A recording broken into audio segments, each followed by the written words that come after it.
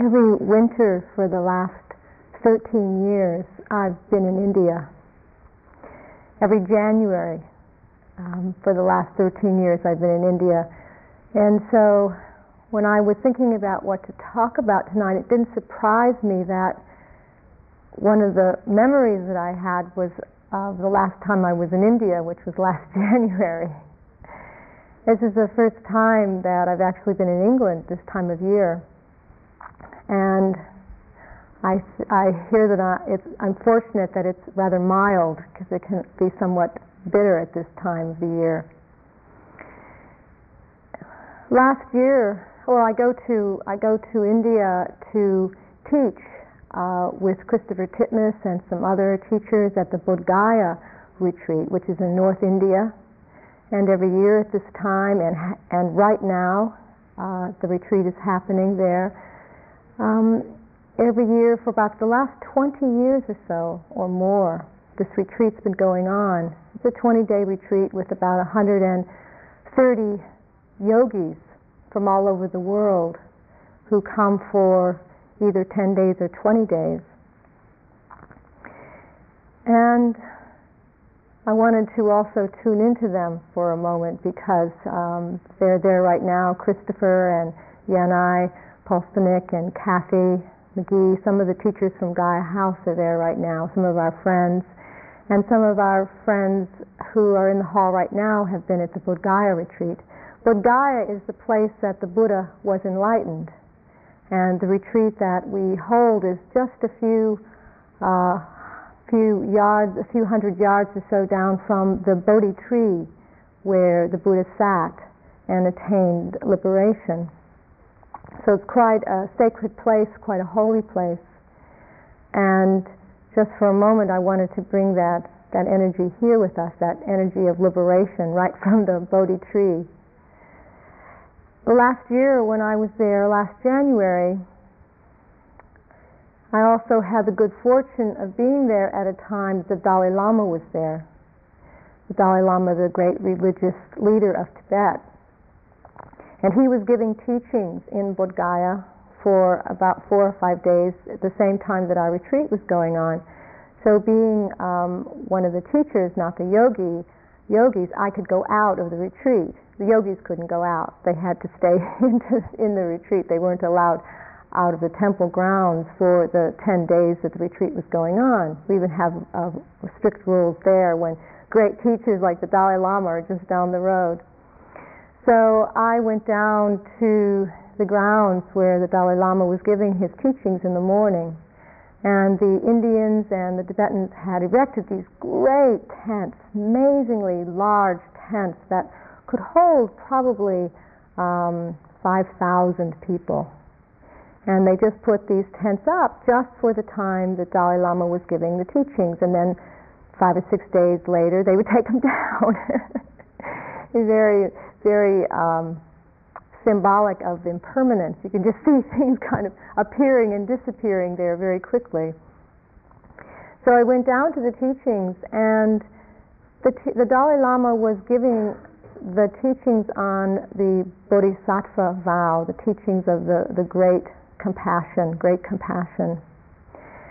And I sat there a few mornings. I wasn't able to go all the mornings, but I sat there, and most of it was given in Tibetan.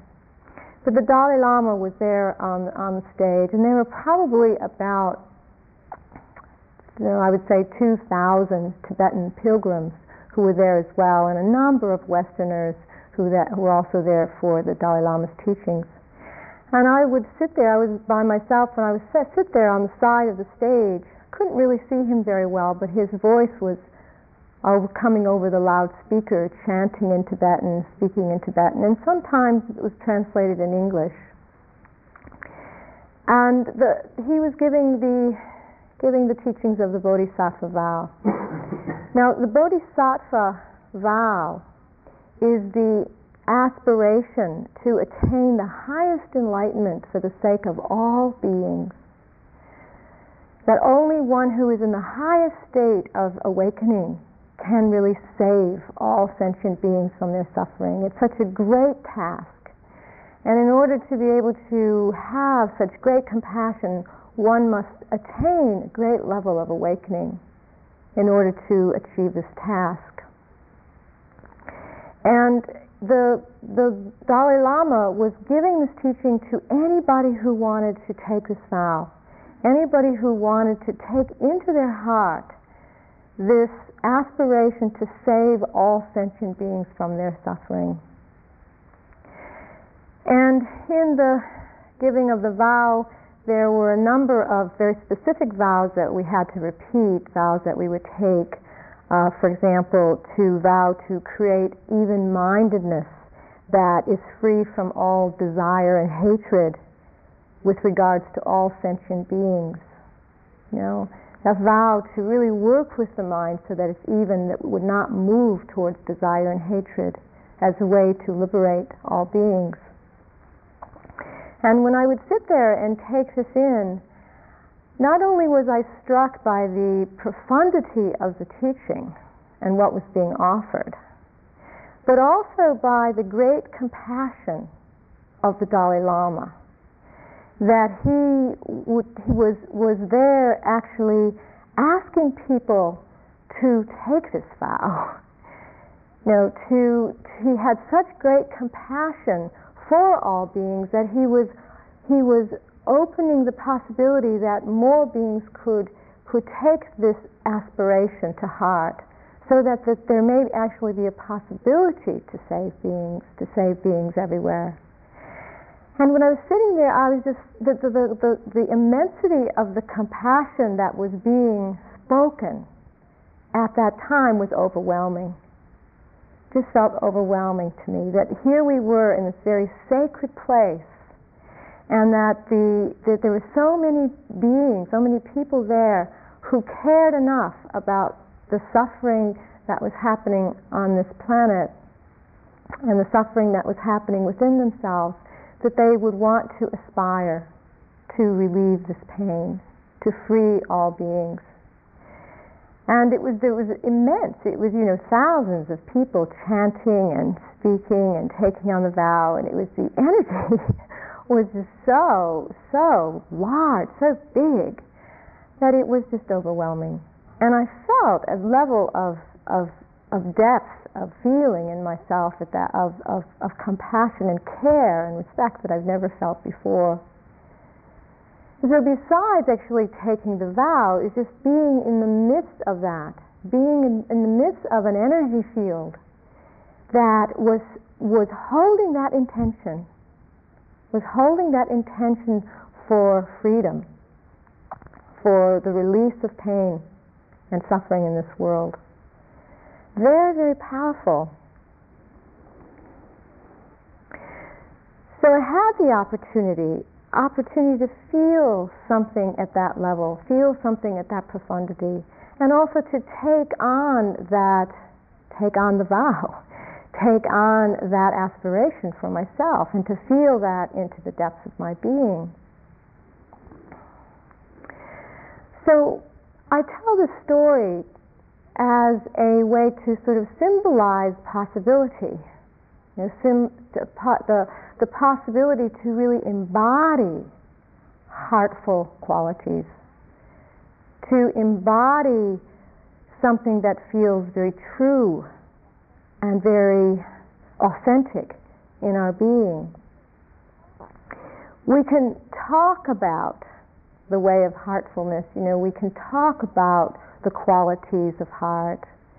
The words very easily roll off the tongue, speaking of kindness, being kind to ourselves and others, or being truthful, being patient, being compassionate towards ourselves and what we see, being generous, being open-handed, not being tight-fisted, being respectful to all living beings, not harming any living being.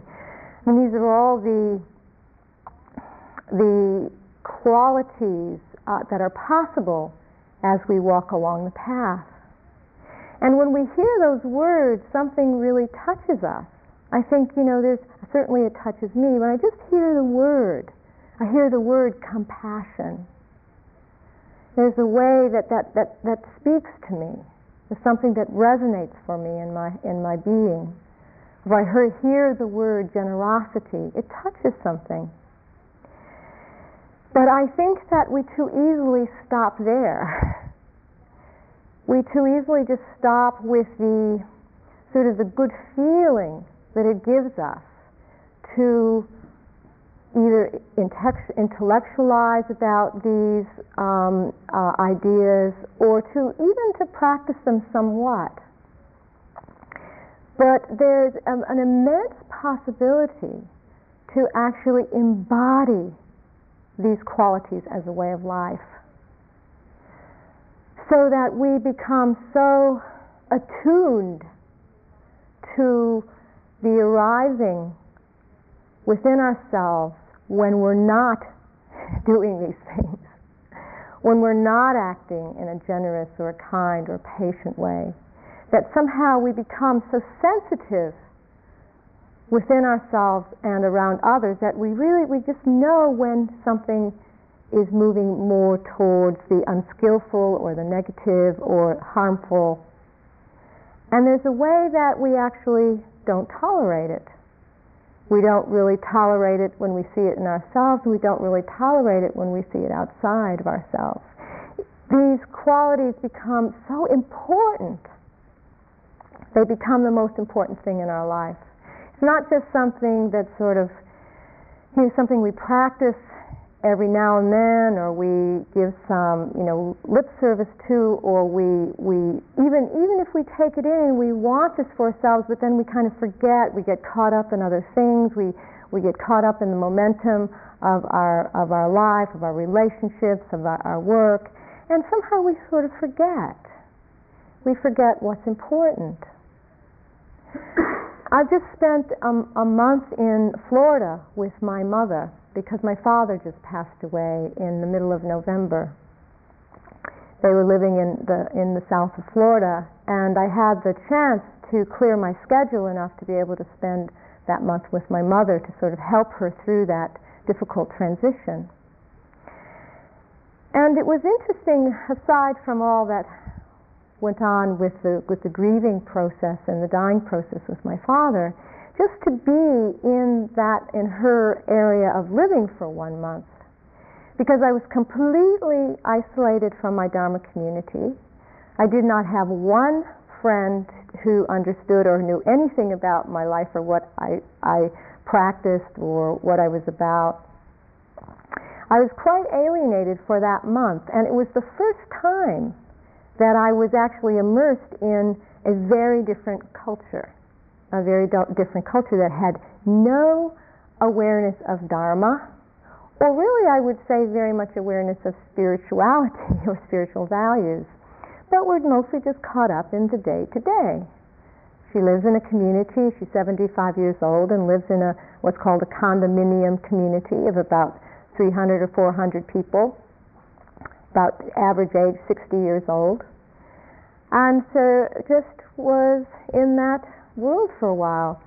And it was very good for me because I really saw, in a way that I haven't seen before, how people get caught. How people aren't really practicing or attuned to some of the values that are important to me, the values of the heart, these heartful qualities. They are in their own way. Certainly people who aren't practicing or aren't on a spiritual or religious path or on a dharmic path, I'm not saying that they don't also embody very beautiful qualities. And yet what I see is there isn't really the awareness to work with things. There wasn't the awareness to really work with one's own mind, or to be able to notice or be in tune when interactions were happening that weren't actually very helpful or very or were hurtful. A way that it was all just kind of happening, but with not so much awareness of the situation. And it really gave me an opportunity of feeling even more gratitude for the teachings and for the practice that I'm involved with, which really allow for the possibility of some transformation. that allow for the possibility of some real change of heart, real change of ways, and particularly the possibility to be free from pain and suffering. The possibility for real freedom, the possibility for real deep peace and happiness in our life. Because as we all know, there's a great deal of suffering out there, or in here. We don't have to even go so far out there. We can just see it within ourselves. And what the teachings offer us is this great possibility for transformation, really embodying some very profound ways of being. And so what I wanted to just ask you to reflect on as you are here, these hours, the rest of these hours here together, is just reflecting on how you live, how you are living, how you are actually embodying these principles or these values that are important to you. And I know that they are, because we're all human. We're all the same, really. And we all want to be happy. All beings want to be happy. All beings want to live in peace. And so we can ask ourselves, well, how are we living? How are we living our lives? And what are we making important in our lives? Are we actively working on transformation? Are we actively working with change? Or do we find, and it's a word I used today in one of the small groups, do we find we get somewhat complacent? It's very easy to just kind of go along with the day-to-day, the sort of the way we've always done things in the past and the way we're doing things now, and we just get a little bit complacent at times. We get caught in the momentum of things. And there may not be really a sense of urgency or wakefulness in the midst of what's going on. So to take some time for reflection, to reflect while you're here, and even asking yourself, what is important? What is important in the way that you live? What is important in this life? And I think the fact that you are here, that you're here this weekend, is already an indication that something is awake, that something is stirring, something is moving within you.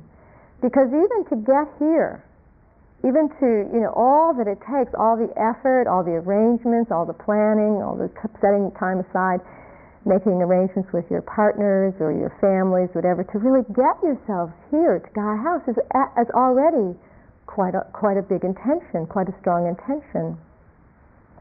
So it already shows that something is touching you quite deeply, something stirring within you quite profoundly. So you should come here to take a look, to see what can be awakened, what can be discovered. And that's really, it already is quite a profound statement of where you are along your path.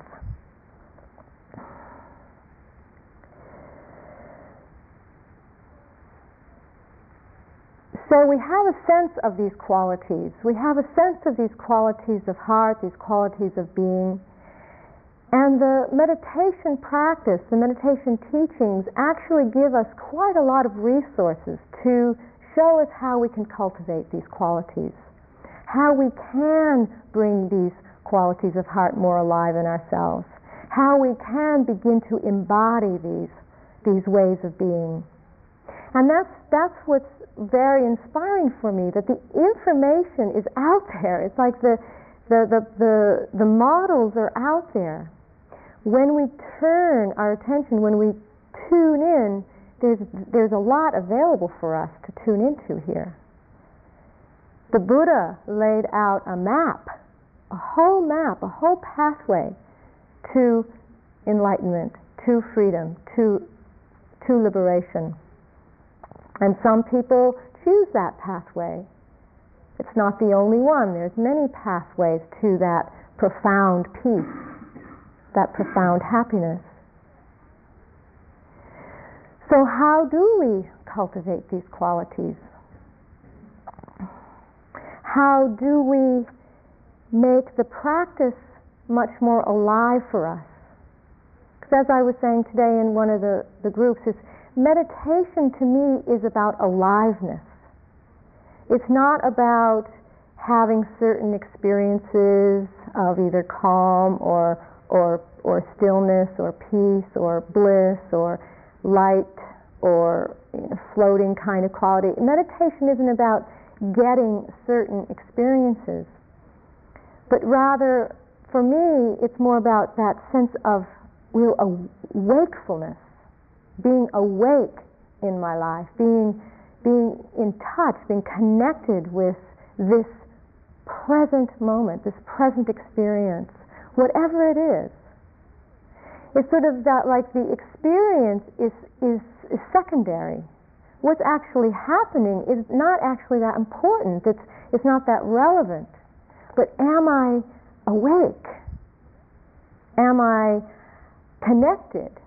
Not half asleep, just sort of a little bit not sure what's going on, well, see, I'm not really sure what I'm supposed to do tomorrow, or yeah, I've had this feeling, I'm not really sure what I was feeling. I don't know what was going on the last 2 hours.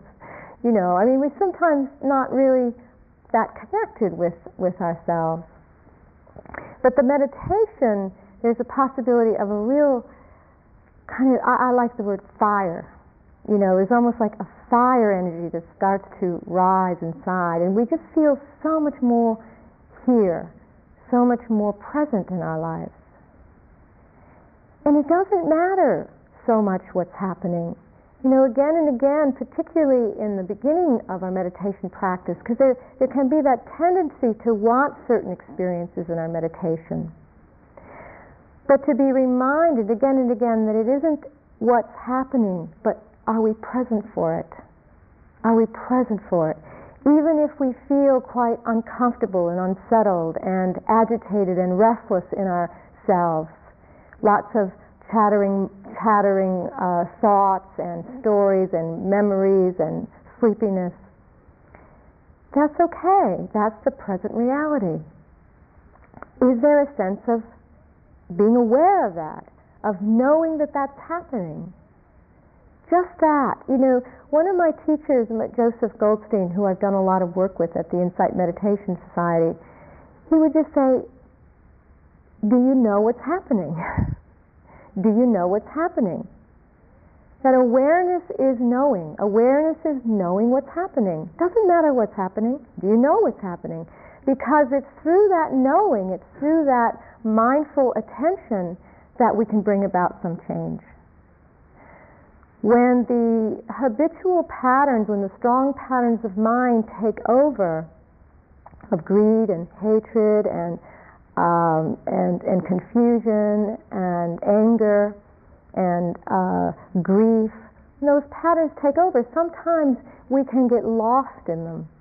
They can overwhelm consciousness, and we may have a sense that we're not very there, we're not very connected, we're very consumed by what's going on. We get quite lost in the past memory, or quite consumed with what might happen in the future. We may not have such a strong sense of connection with ourselves. But if we are feeling unsettled, we're feeling agitated, we don't really want to be here, we don't like what's going on, we're feeling a little angry about something, do we know what's happening? Do we know that? Can we fully embrace that experience without judging or condemning or thinking it should be different? But a way of really opening to that with full awareness. Because then what we'll see is that it changes. It changes all by itself. There's not a lot we have to do about it. Today somebody was talking about, we were talking about this a little bit in one of the small groups, and one of the gentlemen said that, well, sometimes he I hope he doesn't mind my saying this, but we share things in monasteries, but that he was feeling a great deal of grief about some things that happened at work. And sometimes he would find himself just crying about that deep grief, and just finding himself just being a crying blob or a crying hulk. I'm not sure what word he used. And somehow thinking that he was out of the meditation, somehow had lost the meditation.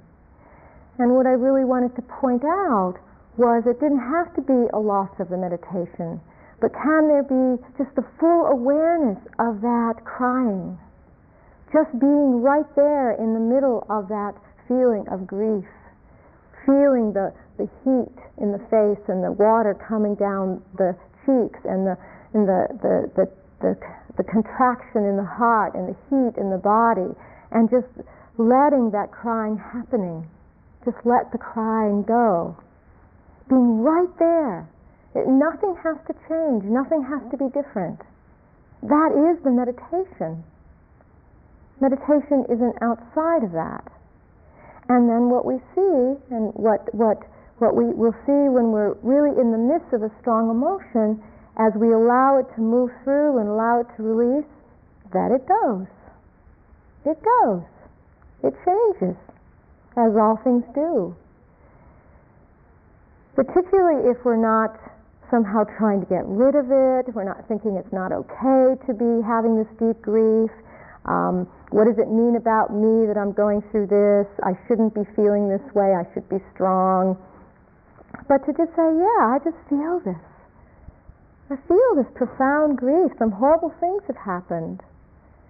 And allowing the body to express its own natural intelligence. It's an intelligent expression. So that we're not interfering with it, and then it releases and it's gone. It may come back in some different forms, different manifestations. That arises, that shows itself, and that releases. We don't have to interfere. One of the phrases I like very much in the meditation is a non-interfering awareness. Bringing a non-interfering awareness to our experience. We don't interfere.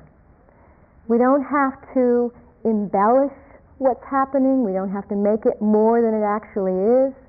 What we often do through our stories, we build more and more and more stories on top of each other, and something becomes so big, much bigger than it was when it began. And we don't have to ignore, pretend, or deny that something isn't really there. Make ourselves different in that way. Oh, well, I don't really feel grief. It's not okay to feel grief. I really need to be strong.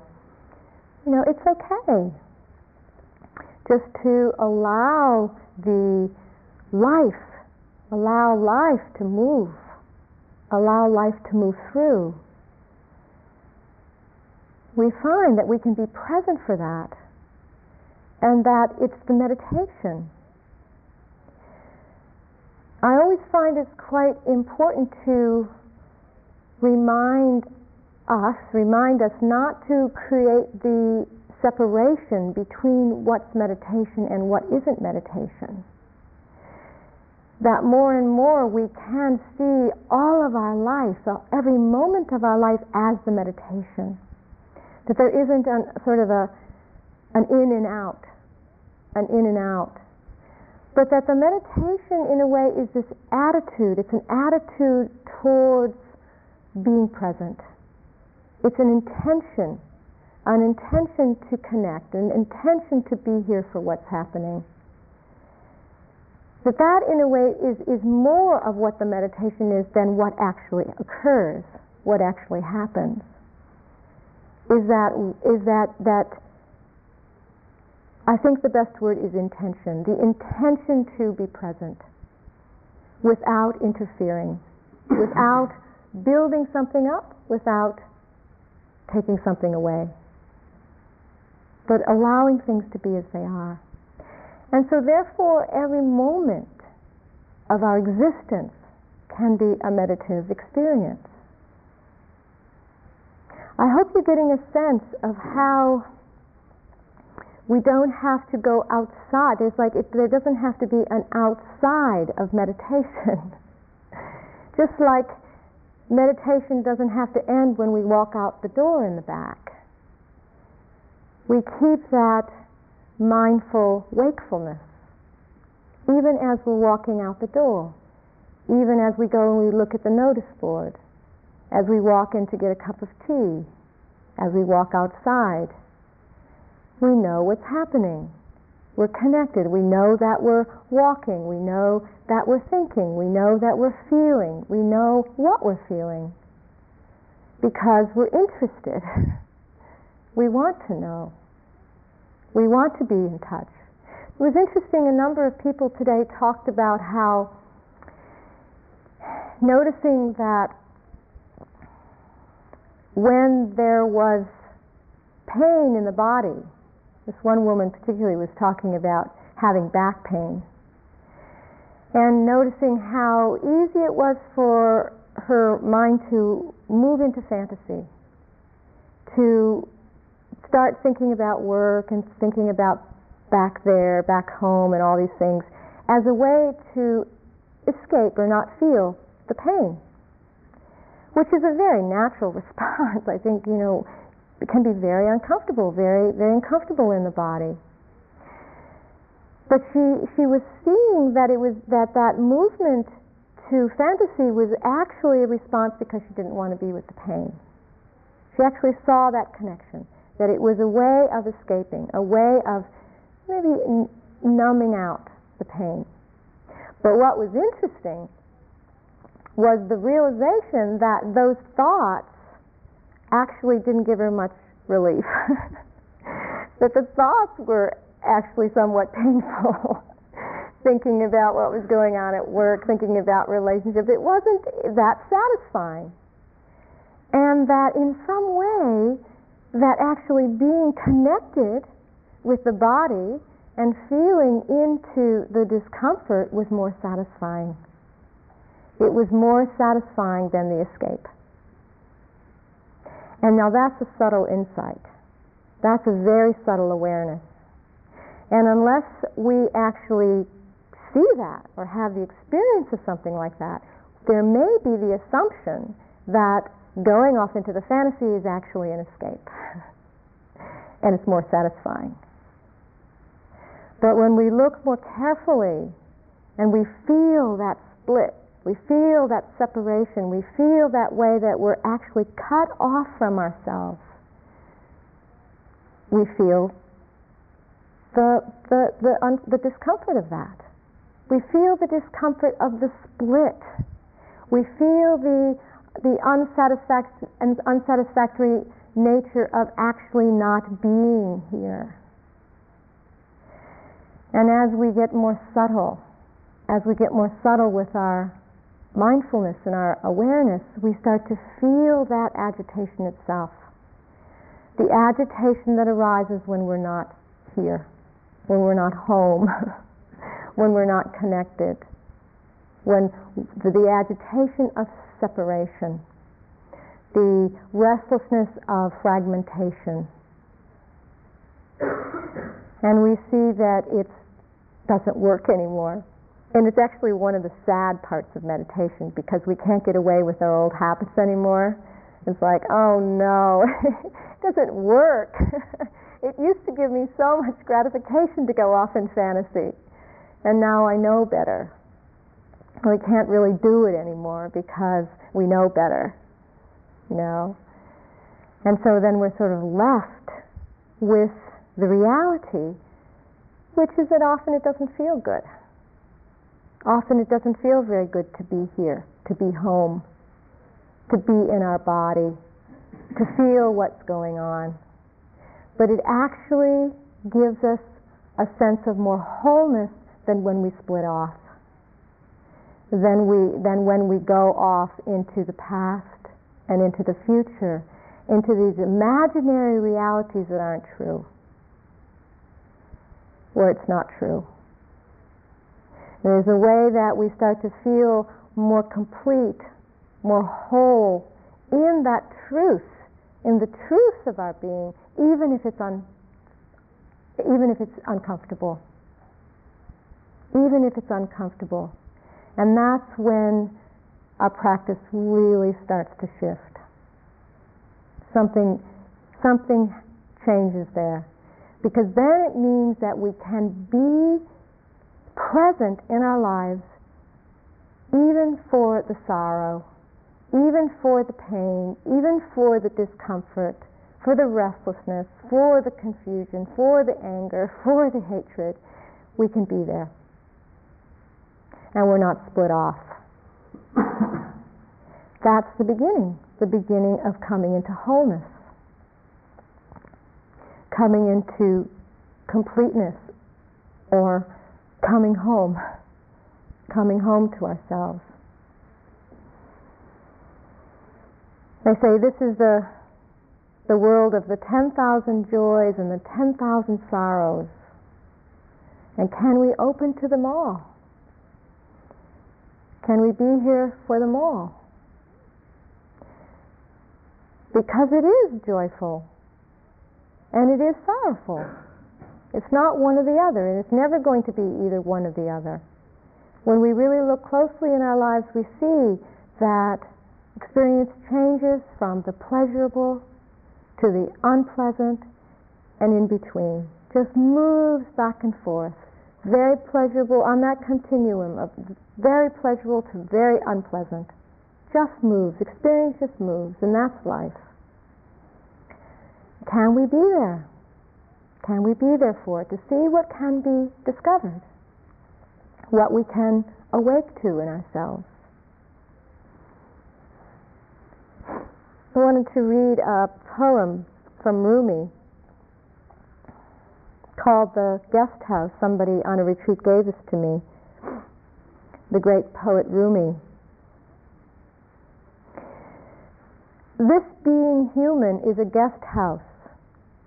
Every morning a new arrival, a joy, a depression, a meanness.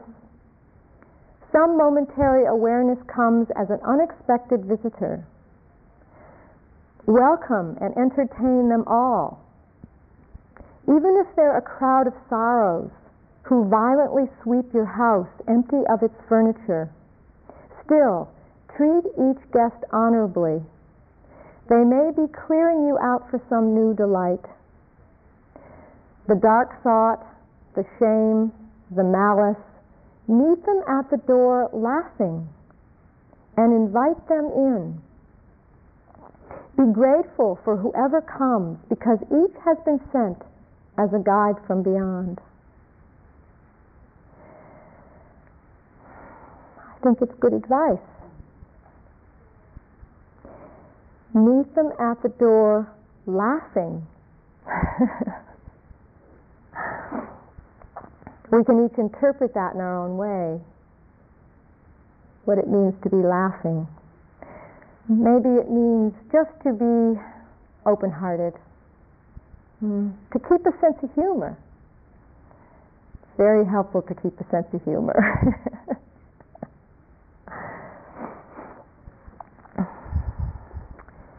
So, can we do that while we're here? Just to practice. Practice, because this is life. You know, even though we're here on retreat, this is life. It's life, only we're able to be a little bit more attentive to what's going on.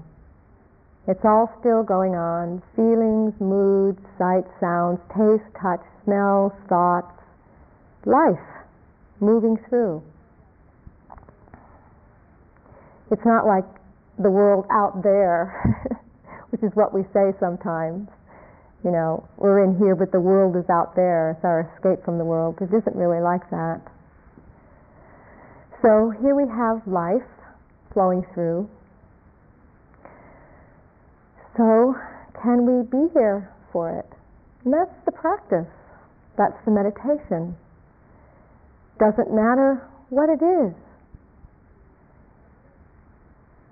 So not to judge it, not to condemn it, push it away. And even when we do, because we do judge, we do condemn, we don't want certain experiences. But can we then catch that and not judge ourselves for judging? not condemn ourselves because we're condemning. Catch it somewhere along the continuum. All we have to do is just catch it in one place and the whole structure starts to crumble. We can't uphold the structure of our being in the same way once we start to see. Once we start to see how the whole thing is constructed. Because we're not willing to put up with the pain any longer.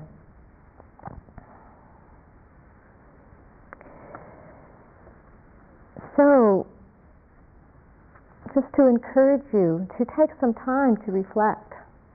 Just to reflect on how is it that you're living your life? What is important to you in your life? And maybe making some resolve while you're here, while you're here and you feel some clarity, you feel some strength in yourself, making some resolve for what's important. And that you will actively encourage transformation in your life and empower that intention, empower that aspiration for what's really true to your heart, so that when you go back and you get caught up in the momentum of worldly life, there may be a little bit more possibility that you'll remember. So let's just take a few minutes to sit together.